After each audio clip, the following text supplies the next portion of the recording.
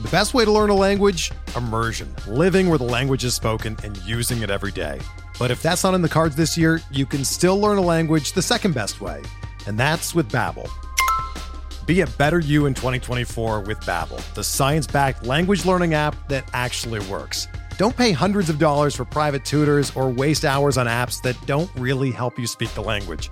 Babbel's quick 10-minute lessons are handcrafted by over 200 language experts and help you start speaking a new language in as little as 3 weeks. Babbel's designed by real people for real conversations, and their tips and tools are approachable, accessible, rooted in real-life situations, and delivered with conversation-based teaching, so you're ready to practice what you've learned in the real world. Here's a special limited-time deal for our listeners. Right now, get up to 60% off your Babbel subscription at babbel.com/Blue Wire. That's 60% off at babbel.com/Blue Wire, spelled BABBEL.com/Blue Wire. Rules and restrictions apply.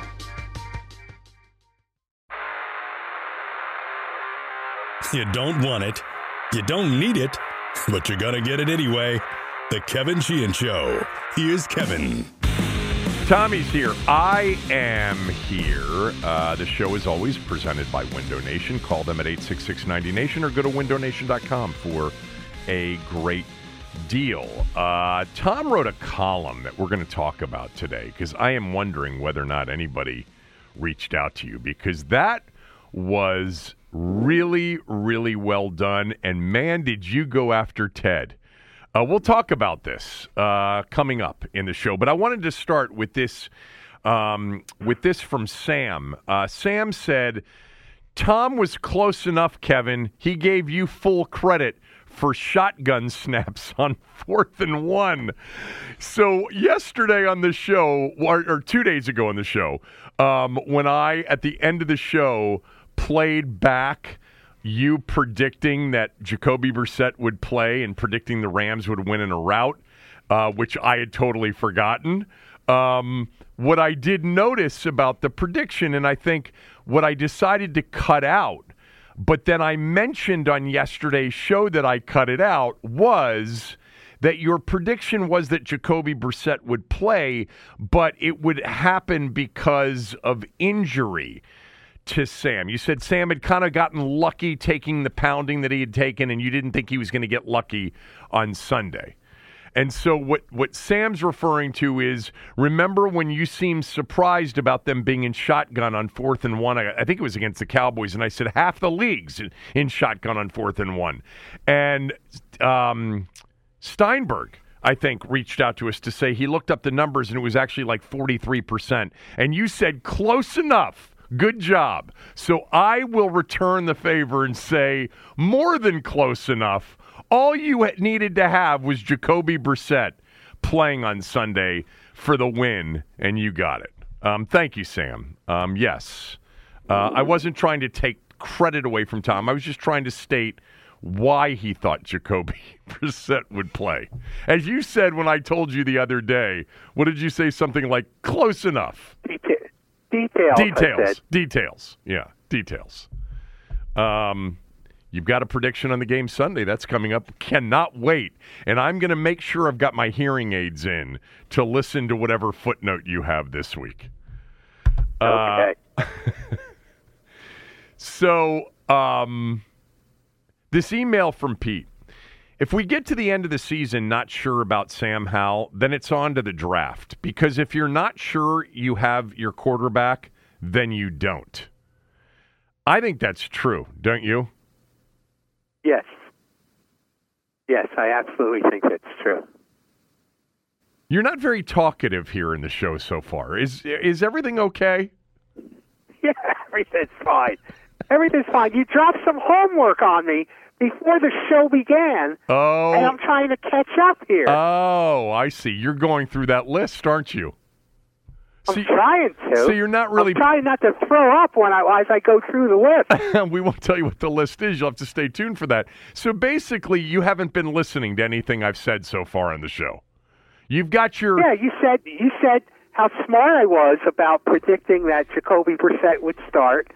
and that you're reluctant to give me credit for it. Isn't that pretty much what you said? Not really, but you know what? Keep the smart part in your mind. Just hold on. Hold on to that. I also actually said you wrote quite a column. That's never far from my mind, you know. Which we will never far. Which we will get to. From my mind. Yeah, if we get to the end of the season, and by the way, we're kind of close to the end of the season, and you say, and by the way, it's not for us to say, it'll be for the new regime to say, we're not sure, well, then you don't have the quarterback. Yeah. And I think no, you don't. I think the ship has sailed. I don't think Sam Howell is going to suddenly get better against the 49ers or the Jets defense or the Cowboys, if that's an important game. I mean, these are potentially the three of the toughest games he's going to have in the whole season. Yeah, you know, you asked me yesterday, I'm sorry, 2 days ago on the show, you asked me if I thought he might get pulled again, or, you know, that if Ron will pull him again, or I think you said, can he pull him again? And I said that would be really difficult to do because he already made that misstep and then, you know, had the comments to Nikki Javala the next day that Jacoby Brissett would have probably been the starter had the game against the Jets been meaningful. You know, because of the teams they're playing, if Sam hasn't progressed speeding up the process, which I think is the frustration for everybody out there, then it's going to be maybe two of the three games, if not all three, are going to look like some of the real ugly games this year. The Buffalo game, the Giants games, the Arizona game, which I think is an underrated bad game for him this year and the offense. And with that, I think that given that it's the end of the year, it might be a situation where they'll try to protect him by pulling him. So I actually think there's a chance. I think they could. I think there is. Now, look, the saving grace on two of these games is, for one, the Jets are horrible offensively. That may impact their defense. The people, they just may be packing their golf clubs up at this point. And the Cowboys game may not mean anything at the end of the year.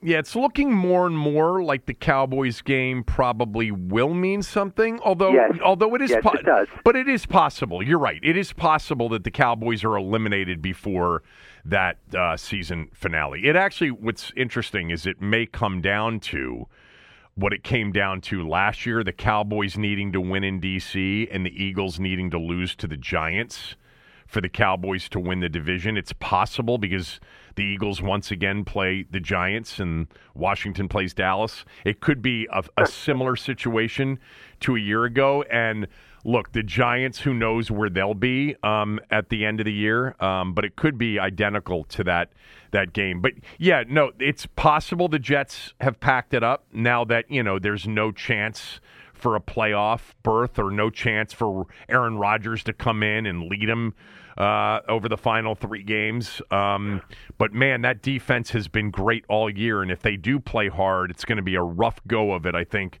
for Washington's offense. Yes. Now, San Francisco will come in here. That's a tsunami. Yeah. That's a tsunami. Needing to win to continue to be in the hunt for the overall 1 seed, really, no matter what happens. Now, they'll be coming in, remember, short week because they play Monday night against Baltimore in a rather large game. Yeah, huge game. Huge game. So I do think there's a chance that we'll see more of Jacoby Brissett. But this time, I don't know if it'll be about frustration or performance related. I think it might be the next time we really did need to protect him. Because he was taking a beating. That was such a funny reason. I mean, basically, I boiled it down to compassion. They felt sorry for him, so they wanted to protect him. I've never heard a quarterback being pulled for compassion before, but that's pretty much what happened. And if they wanted to be compassionate, they would have pulled him out of a couple of games earlier in the season. Yeah, I mean, that's the thing. When he took a much worse beating than he did on Sunday, he didn't really take a... Look, who am I to judge what kind of beating you take? But from my cigar lounge, viewpoint, it didn't look like he took that much of a beating. No, he didn't. That wasn't what Sunday was about. And, you know, somebody mentioned to me, and I read it on yesterday's show, that while you and I were talking about sort of the fallout and how telling it was that happened and how, you know, it clearly increased in a lot of people's minds now the reality of where Sam Howell is, and it wasn't as clear before his benching and before Ron's comments to Nicky Javala on Monday that Jacoby Brissett would have been the likely starter had the game been meaningful. You know, it was pointed out that we talked a lot about it, but we didn't emphasize the fact that this year's been about development, but Ron has also mentioned several times and implied we've got our guy. You know, this is the guy. I'm not just talking about the preseason prediction of leaving, you know, a great team that would win a Super Bowl and he would be vindicated.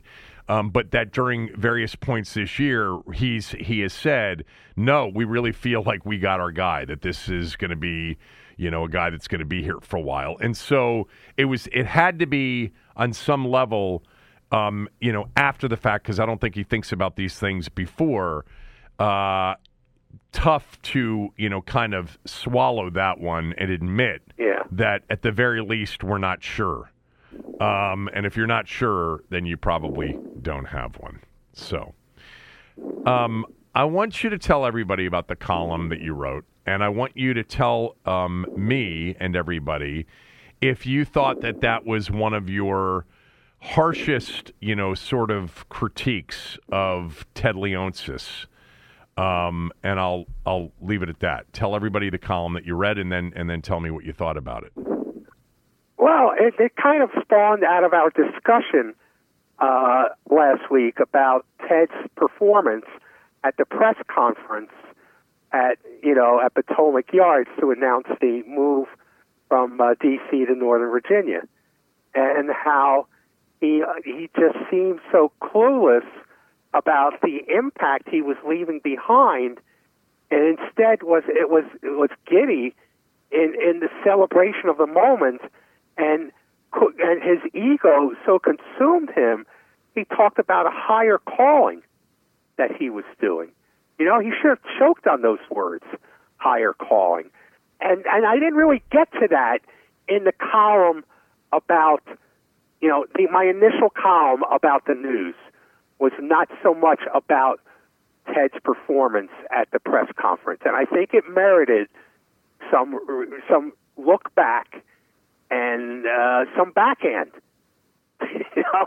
So basically, that's what the column was about. The column was about Ted's giddiness, his insensitivity to the impact of the people he was going to leave behind. You know, this notion that the Mystics and a new and improved Capital One Arena is going to make everything right is insulting, and the whole thing was insulting. If you were a DC fan, if you were a DC-based business or worker impacted by this, or somebody who likes to live downtown or go downtown, you know, this is an impact, and he showed a lot of insensitivity to that. And I took him to task for that, coupled with, like I typically do when he goes off like this, I went to his book, The Business of Happiness, his manual for how to be happy that he wrote in 2010, and how much balls does it take to write a book telling people how to be happy? Well, I mean, that's just unbelievable. But there were parts in there where he sang Abe Poland's praises for building the arena downtown and making the commitment to the city. And, you know, he talked about Abe, you know, saw it as a civic responsibility and all this. And he inferred that Abe was his role model. And like I said in the column, he's no Abe Poland. Do I think it was the harshest? I don't know. I don't know if it was. I have to go back. When you're writing a column like that, seriously, does it excite you because you're really going on the attack? Let me read some of it. You've kind of referred to some of it, but let me just read some of it for those of you that don't get the Times regularly. He wrote, at some point in the last week, I expected transparent Ted Leonsis to apologize, not for his decision to move the Caps and Wizards to Northern Virginia. That apology may come someday, if and when he's forced to return to his broken-down arena in the district, when the $2.2 billion Potomac Yards deal falls apart. By the way, you think it will fall apart. I don't, but whatever. And then you wrote, no, I thought that someone may have sat transparent Ted down and told him that the dance he performed on the grave of the district at the morning press conference at the site on December 14th, his off-putting giddiness about leaving bodies behind in the city while he basked in the glow of the higher calling, in quotes, that led him across the river, was, to put it mildly, in bad taste. And then you give him the higher calling quote, and you wrote, it was insulting, but it was also revealing. He's not the man who he claims to be.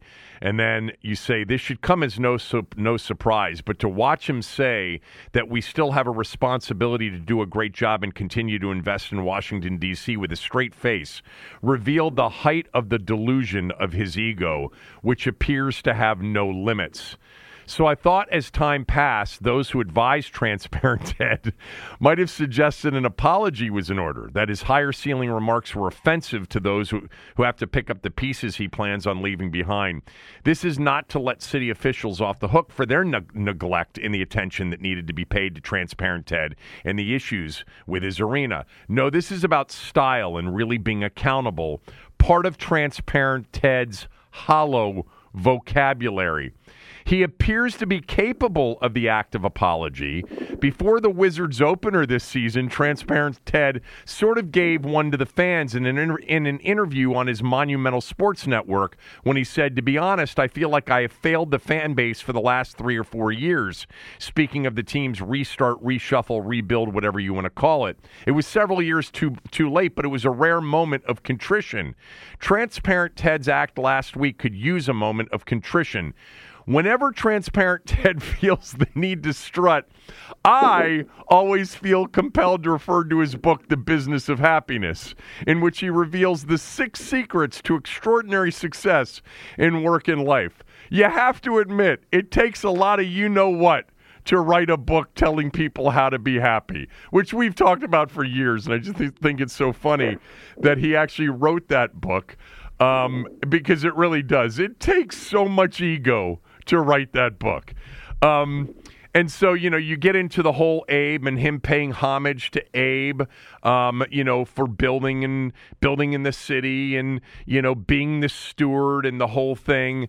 And then you write, transparent Ted sought $600 million from the city to fix up Capital One, and his deal in Northern Virginia could wind up costing more than $1 billion from municipalities' taxpayers. Guess transparent Ted is no Abe Pollin, although when he wrote the book in 2010, he cited the late owner as a role model of sorts.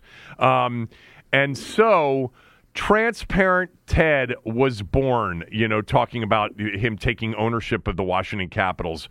Good luck waiting for humble Ted to make an appearance. He's busy answering his higher calling. That one was a good one. You've got some really good ones when you really go after somebody. I've said this before. I think in this town, there are 2 columnists that are at their absolute best when on the attack, Sally and Tommy. And I don't think anything you wrote was unfair. I think it's totally accurate. And you know how I felt when I was watching that press conference because we talked about it. I talked about it immediately, and then we talked about it on the podcast. I just thought it was incredible to me. Like you said, he was kind of... By the way, I thought about maybe he was dancing on the grave of the district that day because they had really neglected him and they had essentially called his bluff, and he felt like, shoving it up their backside in that press conference. Yeah, I know, but just the act of the move did accomplish that. Just the move shoved it up their ass. Yeah. So, I mean, he didn't, and there were people affected besides the people who sat in a room with him at the Wilson building and didn't pay attention to him when he was, telling them, I'm not going to put up with this. So, I mean, just the fact that he made the move, I think, accomplished that if he felt the need to do that. This was salt. Salt in the wounds. Yeah. And whoever needed to sit Transparent Ted down and tell him not to dance on the grave should also tell him in future pressers to stop referring to the incredible brands that they've built. The only two brands that really the significant majority care about are the Caps and the Wizards. And one of those brands is Loserville brand. I don't know how he doesn't see that. That when he talks about these incredible brands, I know what he's referring to. He's referring to the Caps and the Mystics and the esports teams and the Go-Go's and the, Arena League teams. It's just that part really, too, just every time drives me nuts. When he introduced all of the new people with the Wizards, it was, 10 minutes of the incredible, smart brand-building operation that they are. And the only brand I care about a lot is the Wizards brand, and it's just been painful to be a Wizards fan like I've been for, all of the years he's owned the team, and to be fair, for many of the years that Abe owned the team at the end as well. Now, you talk about the Wizards, which brings up an interesting dynamic that's sort of taking place, and I don't know if it'll gain any momentum or not, but there's been an outcry, I think from maybe from the NAACP or someplace and other areas saying that the Wizards, not the Capitals, the Wizards should not leave the district. Okay? And I've seen people who have criticized Ted sort of separating the two teams and saying, and I think in part rightfully so, and saying you could put the Caps anywhere, around the Beltway, in and around the Beltway, and they're going to have a following. But the identity of basketball in the city and not having an NBA team is different. And I think there's sort of momentum for saying, why don't you leave the Wizards behind and just move the Caps? Do you think there's ever possibility of that happening? I don't think there is.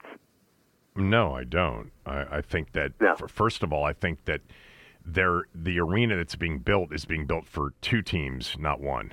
Yes. I mean, we can sit here and talk about the Caps having a more loyal fan base and, and having, consistent attendance over the years. What if I told you that the majority of fans in the DMV that go to Wizards games come from Virginia? Would you be surprised at that? Yes, I would. So was I when someone told me that. Now, do I know it's true? I think this person would know, but that was surprising to me. It would not have been surprising to me if Montgomery County and Prince George's County combined, were the largest percentage in terms of counties. And it was the state of Virginia that somebody told me. And I said, is that just Fairfax County and Arlington County, Alexandria County? And they said, no, it's just the state of Virginia actually, if you break up in three pieces, D.C., Maryland, and Virginia, people that go to the Wizards games, not the majority, but the highest percentage come to Wizards games from the state of Virginia. That is a surprise. And but I don't even think that's what we're talking about here. I think we're talking about something that actually involves race. I think that there's this feeling that, an NBA team, because most of the players are black and perhaps, the majority of fans are black, which I don't even think that's true, is it? I don't even know the percentage of breakdown of NBA fans or people who attend NBA games. I really don't. But that an NBA team should be in the city. And they would be the first to play outside of the city that they represent. Yeah. I mean, I think we're talking about what's seen as an urban product. Yeah. Being moved to a suburb, a very close suburb. Yes. I mean, can you call, is Potomac Yards a suburb? I guess it is, yeah. Yeah, but it's like literally so inside the Beltway, it's not even, I know. it's almost not even a suburb. Yes. Right. You know, I mean, it's not Bethesda or Rockville or anything like that. Well, I mean, I think, the immediate suburbs are, those that are inside the Beltway, but not D.C.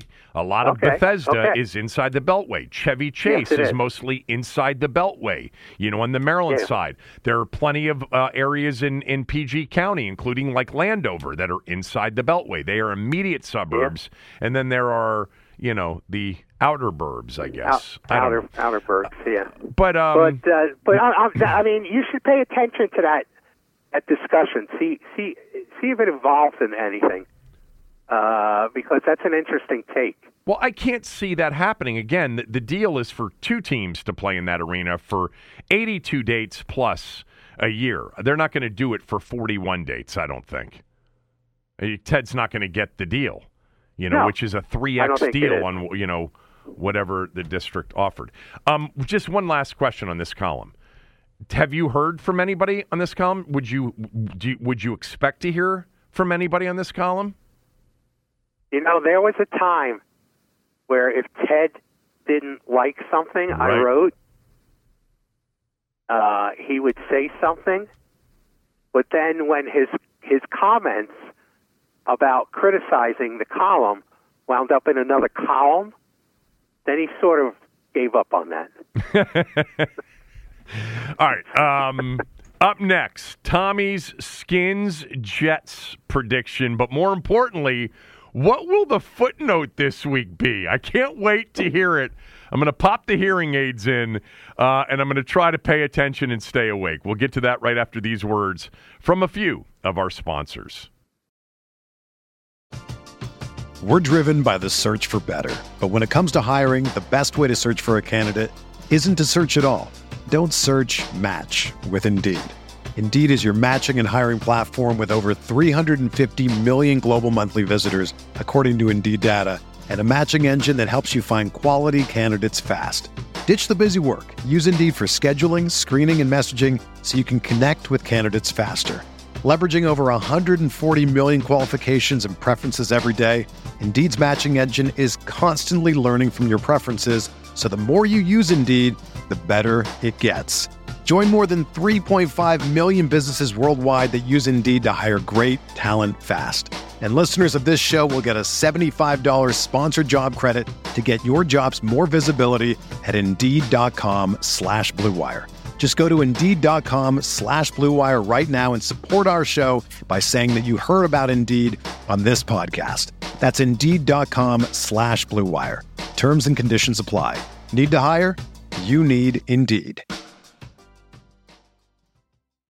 When you need mealtime inspiration, it's worth shopping Kroger, where you'll find over 30,000 mouth-watering choices that excite your inner foodie. And no matter what tasty choice you make, you'll enjoy our everyday low prices, plus extra ways to save, like digital coupons worth over $600 each week. You can also save up to $1 off per gallon at the pump with fuel points. More savings and more inspiring flavors make shopping Kroger worth it every time. Kroger, fresh for everyone. Fuel restrictions apply. All right, Tommy, tell us about Shelley's. Well, Shelley's Back Room is a great location to get into the Christmas spirit.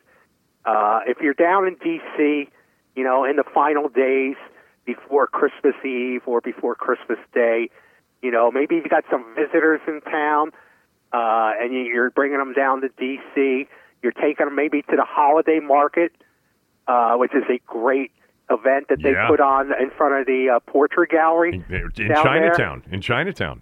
Yes. You're only a couple of blocks away from Shelley's Back Room at 1300 block of F Street, 1331 F Street Northwest. If you want to come in from the cold, the best place to get warm is Shelley's Back Room, where you can warm up not only with a nice whiskey, first-class stuff, top-shelf whiskey, but a top-shelf cigar, too. Shelley's Back Room, they have a cigar selection from the top 25 cigars named every year by Cigar Aficionado magazine.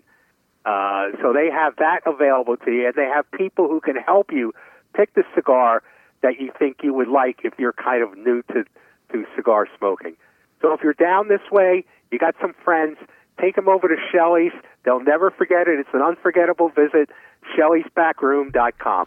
You know, I'm looking at their menu right now, and this is the time of year. We're not going to have a super cold Christmas. We're not going to have a white Christmas. It's going to be pretty mild over the weekend. And the real winter, for those of you that care like I do, may start kind of after the new year. And, you know, all the weather people when I'm in Florida. Yeah, all the weather people are still thinking that we're going to have a lot of snow in January and February. We'll see.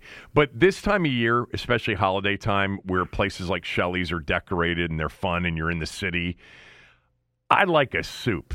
And I'm looking, they have a lobster bisque, they have a home-style chicken noodle, they've got a beef chili, they've got a New England clam chowder. Only thing missing, and I'm going to tell Bob, is a French onion soup. French onion soup this time of year is great. But Shelley's is awesome. You know, that Christmas market down in Chinatown, Penn Quarter, apparently is phenomenal. And you went, right? Didn't you go down there? Yeah. Yeah. Yeah, we went down there about a week ago. Right. To the National Gallery of Art and then to the Holiday Mart. See, I remembered that you were down there for that. Isn't that impressive? All right, Tommy. Meaningless game between the Jets and Washington. Second trip to East Rutherford this year. The first one was not good. A loss to the Giants. It would be the first of two losses to the Giants. The Jets, by the way, are 3-point favorites against Washington. The Jets have lost. They've lost 6 out of their last 7 games, and a couple of them haven't been close. But I think actually, if the Jets have checked out officially with no hope of resurrecting their season with an Aaron Rodgers now, maybe Washington catches them, napping a little bit. I hope not. I want Washington to lose this game. But what do you say? Prediction with the all-important footnote prediction as well. Oh, I think this is a checkout game. For whom? For the Jets. They're checking out. Oh boy, they're going to. And unfortunately, I see a Washington victory. Oh my God, an ugly victory, a 19-13 win, which includes maybe the record-tying pick 6 from Sam Howell. Doesn't he need one more to tie the season record for pick 6s? Is that true? I think he does. I didn't know that. I think he does. Yeah. Let me check it out. Have somebody on your staff check it out. I'm tired of doing your work for you. I'm going to do that. I'm going to have somebody check it out right now. I'll have the answer to that. Okay. So Sam throws a pick 6 in the game? And that's the only touchdown the Jets get. Okay? They'll have 2 field goals. And they'll have, it'll be a 19-13 Washington win. Okay. I'm looking. My staff just came back, and they gave me the wrong information. They just gave me the all-time quarterback pick 6 leaders. Brett Favre's the all-time pick 6 leader. Well, this isn't a season. I know what you're trying to get at. Maybe it was games in a row with a pick 6 because he had 3 in a row. Maybe it was. And then he did not throw a pick 6 against the Rams. Maybe that was the record that they were trying to avoid when they pulled him. I think there were people out there with that theory. Okay, so 1913 Washington. God, I'd hate to see that. And Sam Howell throws a pick 6 in the game, right? Yeah, but he survives otherwise, I think. He survives the entire day. I think so. Okay. By the way, if they do beat the Jets, they could potentially go from 4th or maybe even better. New England plays Denver on Sunday night football, Christmas Eve football, and the Patriots are a game behind. And the Cardinals, the Cardinals play at the Bears. I guess that could be a winnable game. So Washington might lose the opportunity by winning the game of going from 2nd if they lost the game, if Arizona and New England both won, to perhaps all the way to 9th or 10th in the draft. Wow. This would be a devastating win. Could be a devastating win. Of course, there are 2 games after that. That's not going to wrap up the season. Right. So I wanted to mention that that Bob sent me this note. He wrote, "Longtime Terps fan here, wishing you would talk more about them like one of your emailers asked a few weeks back. I disagree with you on the best quarterback in Maryland history. It was Jack Scarbath, the runner-up to the Heisman Trophy in 1952. He compiled a 24-4-1 record during his time at Maryland and defeated Tennessee in the 1951 Sugar Bowl." And then he went on to list his other accomplishments, including the most valuable. Sounds like he's got a case. Including the Player of the Year in the Southern Conference, which Maryland was in at the time, and the most valuable player in the South. I did not mention. So yes, on yesterday's show, I mentioned that Leah Tungavailoa is opting out of their bowl game against Auburn. I don't know if you know this, Tommy, but Leah is the all-time Maryland passing yards leader, completion percentage, touchdown. He's the all-time Big Ten passing yardage leader. And what I said is he had a really nice career, but he's nowhere near the best quarterback in Maryland history. Boomer Esiason is the best quarterback in Maryland history. And by the way, yes, to whomever asked me if the highlight that I played at the end of the show was the Maryland-North Carolina game from '83. It was. I should have set it up. Al Michaels was on the call. Maryland was ranked 13th. North Carolina was 3. It was Halloween weekend in College Park, and Boomer led the Terps to their most significant win that year over third-ranked North Carolina. Yes, at the end of yesterday's show, I played a highlight from that particular game, whoever reached out and asked me if it was that game. But anyway, Boomer's the best quarter. Look, I don't know about Jack Scarbath. Sorry. I've heard the name before. In fact, I think he was a radio broadcaster on Maryland games in like the 70s, maybe. Maybe with Johnny Holiday when Johnny joined the group, although I think Jonathan Claiborne was there for years with Johnny. But if Jack Scarbath was the runner-up in the Heisman Trophy voting in 1952, obviously Maryland's never had a quarterback that was a runner-up to the Heisman Trophy. They've never had anybody other than, it sounds like, Jack Scarbath. But can we stick to today's, the last 50 years anyway? Boomer was the best quarterback. And, Tommy, I had Scott McBrien as the second best Maryland quarterback. And a couple of you actually agreed with me on that. And I don't know where Leah ranks. It's not in the top 2. He's in the conversation for 3 and probably no lower than 5th. There just aren't any memorable wins or memorable seasons. Scott McBrien led Maryland to some big wins in his 2 years as a starter with Ralph in 2002-2003. He was a terrific, quarterback, dual threat quarterback. But anyway, thank you, though, for the email. I do appreciate the email, and thank you for letting me know about Jack Scarbath. I've certainly heard his name before, and I know that he was a very important player in Maryland football history. By the way, just speaking of Maryland, did a lot of Maryland on yesterday's show, too. Wow, this is getting out of hand. Tommy, Maryland plays UCLA Friday night at Pauley Pavilion. 50 years ago this month, Lefty Driesell, who, when he arrived at Maryland, as you know, proclaimed Maryland to be the UCLA of the East. They were going to become the UCLA of the East. Well, 50 years ago, December 10th, so, a few weeks ago, 50 years ago, this month, Maryland made their way to Pauley Pavilion for a made-for-TV, massively anticipated college basketball game before college basketball became as popular as it would become. But it was Maryland as the UCLA of the East against the actual UCLA, who was led by Bill Walton. And they were on their 70-something game win streak. You know, they had the big win streak with Lou Alcindor that Elvin Hayes ended in 1968. And then they were on this other one with Bill Walton. And Maryland, you know, Lefty got the game. It was covered. There's a Sports Illustrated story written by Curry Kirkpatrick. And it was the cover of Sports Illustrated after the game, UCLA by a whisker. They won 65-64. And it was a great game. Maryland was ranked 4th. UCLA was number 1. This was the year that Maryland lost eventually to NC State in the famous ACC tournament final when only one team from each league, and that created the rule that you could now, they expanded the tournament and allowed at-large bids and more than one bid. They called it the Maryland rule. That was this season.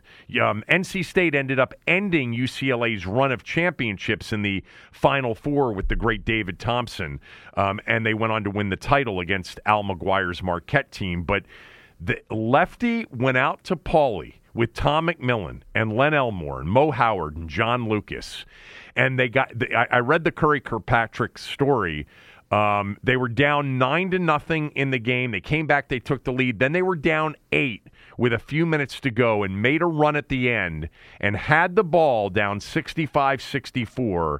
And John Lucas got trapped in the corner, threw the ball away, and UCLA was trying to run the clock out, and by the time Maryland fouled them, the horn went off, and Lefty sprinted onto the floor, Tommy, and went to the referee to say, game's over, game's over. He wanted the final score to be 65-64 and didn't want UCLA to shoot free throws. Lefty. Lefty was such a great promoter.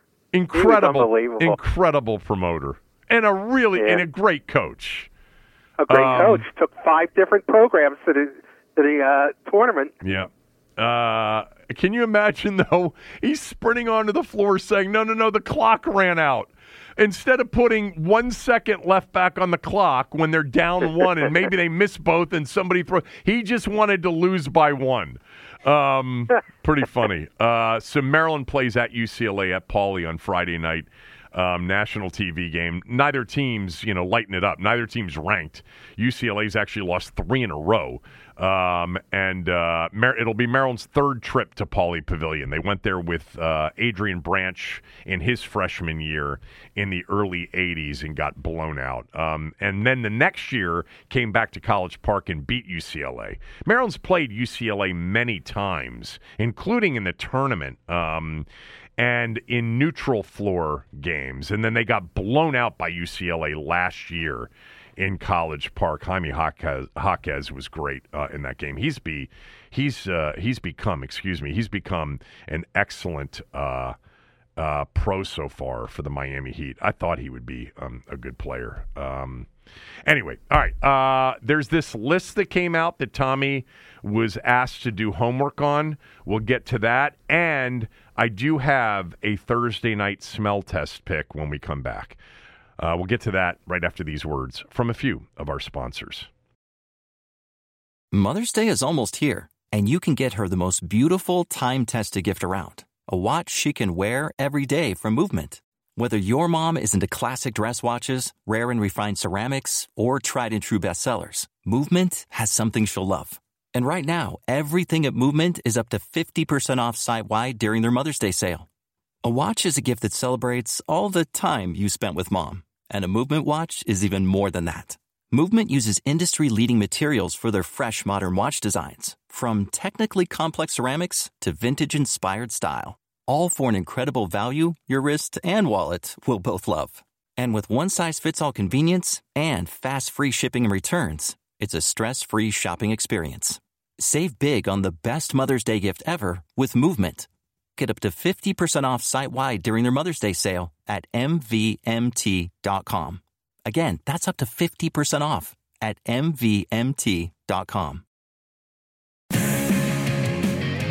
This segment brought to you by MyBookie. Go to mybookie.ag. Use my promo code KevinDC, and you'll get a cash bonus on your initial deposit. My bookie's got right now the Rams as a 4.5-point favorite tonight in Thursday night football against the New Orleans Saints. The public is all over L.A. in this game. The Rams have played well recently. This is a significant game, by the way, in the NFC playoff chase. And for the Saints in the NFC South Division race, the Rams have covered in 4 straight games. They've won 3 of them outright. They've actually won 4 out of their last 5. The Saints have actually played well in their last 2 games, but against terrible teams, Carolina and the Giants. So the public really likes the Rams. They perceive the number to be short. I'm not a big fan of the Saints overall, but I will give out the Saints plus the 4.5 with a Thursday night smell test. The full smell test coming on tomorrow's show. But an early smell test pick, Saints plus the 4.5 tonight against the Rams out in SoFi in L.A. Saints tonight. Go Derek Carr. Not a big fan of Derek Carr, but need him tonight to come through. All right, so I asked you to look at the list that Variety put out yesterday.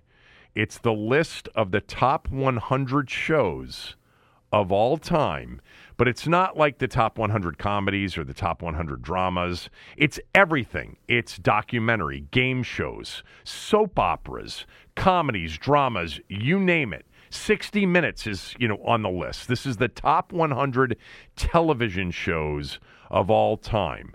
So you were doing some homework before the show.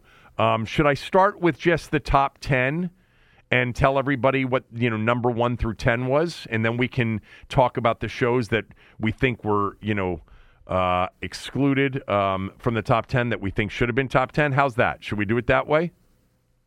Yes, I think we should do it that way. You're just not enthused about today's show. Well, no, I am. This list is disgusting. It's despicable. It's children in charge of content.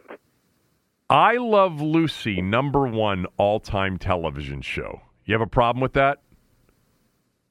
You can make the case for that in terms of impact.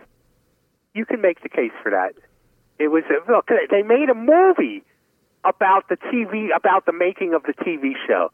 When they make a movie about your TV show, then your TV show is pretty impactful. What was the movie about I Love Lucy? I think Nicole Kidman played Lucy, and I forget who played Ricky.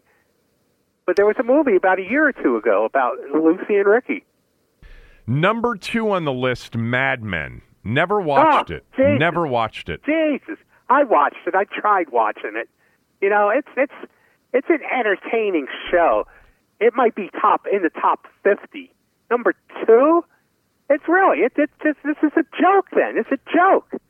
I mean, I can name a dozen shows that are more impactful and better than Mad Men.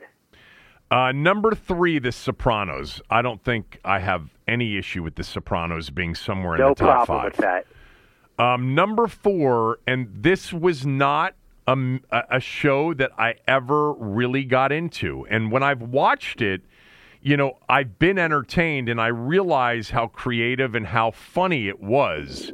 It just, for whatever reason, hit me during a time where, probably starting to have kids at some point in the 90s, and it was animated, and I didn't get into it. But The Simpsons came in at number 4. That surprises me. Yeah, that's not my thing either. I mean, I would argue that Rocky and Bullwinkle was a better cartoon show than The Simpsons, okay, to be honest with you, and more adult. So I don't think The Simpsons should be top 10. Number 5. I'm going through the list. I've gotten to 30. Yeah. I hate to interrupt your flow, but I was ready to throw my computer, through a window, and finally at number 30, which means there's 29 shows better than Hill Street Blues. Absurd. Ridiculous. The greatest drama in the history of network television. Period. I don't Yes. know. I don't know if I agree with that because I was not a big Hill Street Blues fan. I was a big NYPD Blue fan, and that's on the So list was I. as well. There's no NYPD Blue without Hill Street Blues. Breaking Bad was 5. Now, for me, Fine. If it hadn't been in the top 5, then I would have been angry. But I think you can make the case that this is the best show of all time. And it's 5, and there's no way The Simpsons or I can't say anything about Mad Men, but I can't put I Love Lucy in front of Breaking Bad. Number 6 is Sex in the City. I'll confess, I think I watched one season of it. To me, it always felt a bit like a chick show. I didn't love it, didn't love the characters necessarily at all. Am still not, a massive fan of Sarah Jessica Parker and things that she's done. But it's not a top 10 show. But it's not. Yeah. Number 7. I mean, when you name these shows, what you're doing, and this seems oblivious to the idiots that are doing this, is look at the shows you're leaving out. Okay, if you think Sex in the City is a better show than Mary Tyler Moore, than Hill Street Blues, than The Wire, than the Larry Sanders Show, than Game of Thrones. Haven't gotten to the Larry Sanders Show yet. Yeah, that was one of the shows I immediately went to see where it was ranked because we both discussed this. I think it's one of the most underrated shows of all time. 7 was The Wire. I'm sure you're thrilled that The Wire was 7 behind Mad Men, The Simpsons, and Sex in the City. 8 was Seinfeld. It was surprising to me that it was 8. I thought as I was scrolling through this, there was a chance Seinfeld was going to be, 1, 2, or 3. Mary Tyler Moore was 9. I don't have a problem with that. Roots, of course, that very powerful 1970s ABC made-for-television, series that lasted a week or whatever, came in at 10. And that's your top 10. Outside of it, Cheers was 11, Sesame Street 12, Succession came in at 13. I know a lot of people that love Succession, and I know a lot of people that say basically it's great for like a season or two, and then that's it. I didn't watch Succession. I kind of want to. I watched Succession. That's an overrated rating. Yeah, it was an entertaining show. All right, give me your biggest gripes. Well, I'll tell you, the Hill Street Blues one is my biggest, my second biggest. Nowhere on the list is one of the great sitcoms of all time, and that's The Odd Couple. I mean, The Odd Couple. I mean, I can't even describe to you how good The Odd Couple was. There's a scene in The Odd Couple where Felix and Oscar. Felix is running a casino night to raise money for his opera club. Mm-hmm. Okay, mm-hmm. And he asks Oscar to help him run it. Because Oscar's a big time gambler. So Oscar invites all his gambling buddies to this thing. So they're playing the roulette wheel, and one of his gambling buddies, a little tough guy, keeps winning and winning. And Felix is worried that they're going to lose money on this night. So at one point, he grabs the ball off the wheel, and he says, "Well, you can't play now. You don't have the ball." And he pops it in his mouth. And the guy says, "Then we'll use your eye." I mean, it was that kind of show. Howard Cosell made guest appearances. Roy Clark made guest appearances. Alex Karras was on the show. Garo Yepremian. It was just Bobby Riggs and Billie Jean King were on the show. It was just a great show, and it's in the top 50 of all time. It's not even in the top 100 on this list. So you know what? If this was a piece of paper, I'd burn it. I'm surprised you haven't mentioned another show that wasn't in it. And I don't know that I expected it to be honest with you, but I was hoping it would be because it is definitely one of my all-time favorite shows, and it's one of the shows that you and I have both always agreed on. The Rockford Files is not in the top 100. It's not? It's not? No. Seriously? Yeah, it's not. Well, then what? Erase this from the podcast. We're giving this too much credit. We're giving this too much attention. But that's what this is. This is children, okay? This happens at ESPN all the time.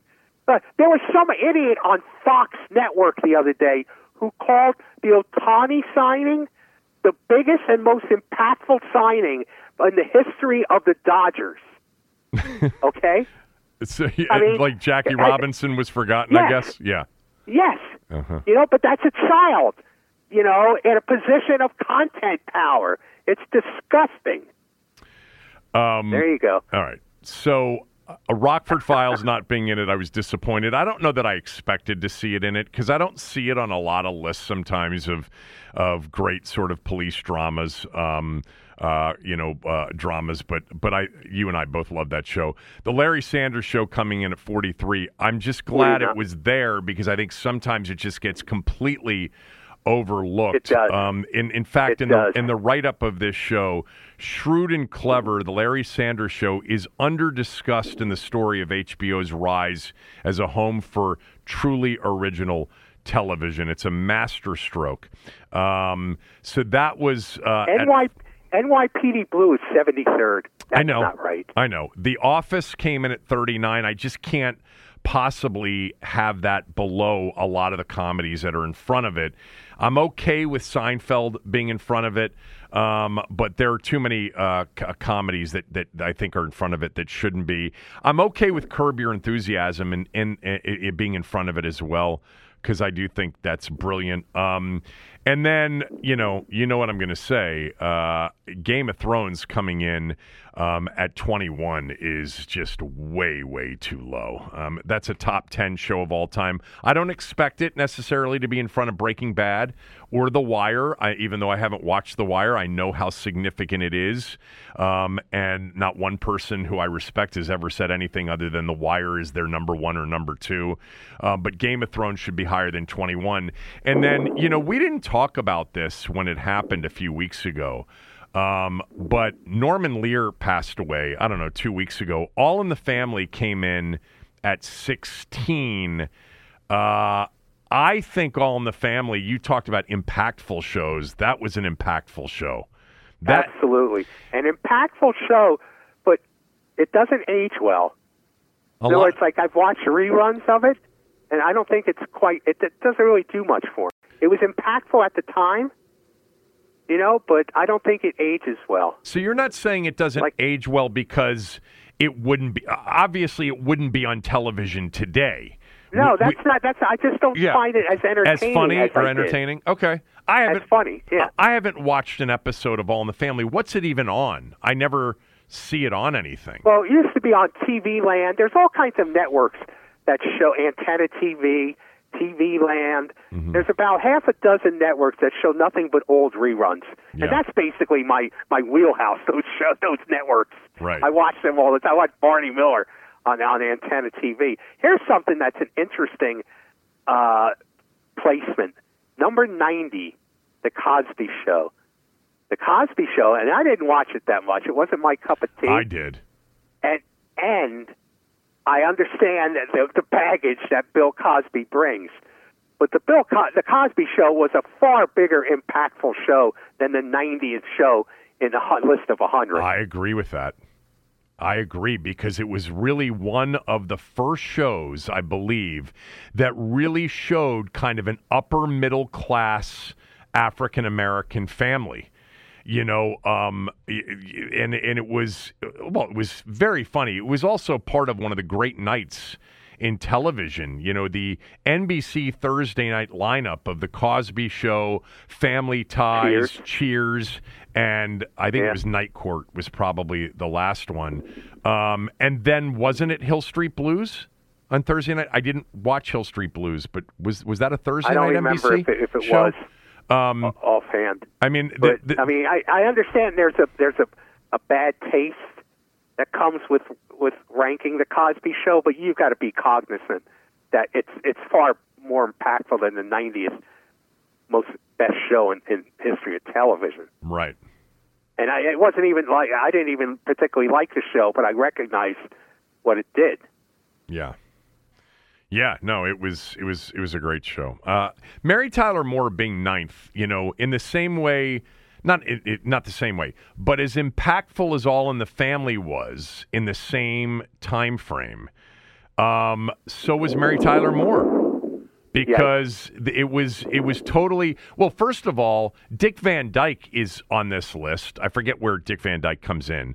But that was the first show to kind of have, correct me if I'm wrong, to have a female who was, in many ways kind of a sassy, almost equal partner to a husband, rather than being sort of submissive and subservient and any kind of word that you want to use that reflected sort of a 50s, housewife.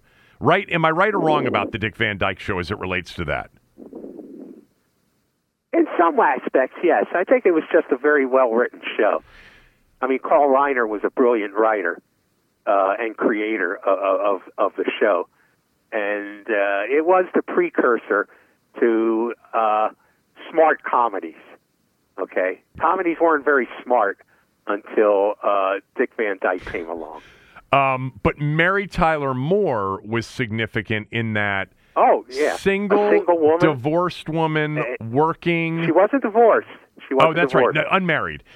Single woman working, that was with a significant job, and that was one of the real great casts of all time. Oh, yeah. That was a very funny show. Ted Knight, Ed Asner.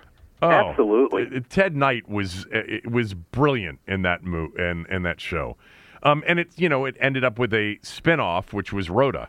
And it ended up with two spinoffs, which was Phyllis. Phyllis, too, right. Her friend, her landlady, Phyllis, was a show as well. And then it ran off a third spinoff because Lou Grant, after he left the TV station, went out to become a newspaper editor in Los Angeles. Right. The Lou Grant Show. Yeah, Betty White was on that show, too. I mean, that was... What was Phyllis's... What's her name in real life again? Why am I blanking? Cloris Leachman. Cloris Leachman. Good job. Yes. In Young Frankenstein. Great role in Young Frankenstein. Right. Yeah. All right. Anything else? I got nothing else for you, boss. I'm not going to sleep tonight now because of this list. I'm glad I gave you the homework then. 1913, another pick six for Sam Howell. That'll give us something to talk about next week. Back tomorrow with Jay Gruden. Thanks, Tommy. All right, boss.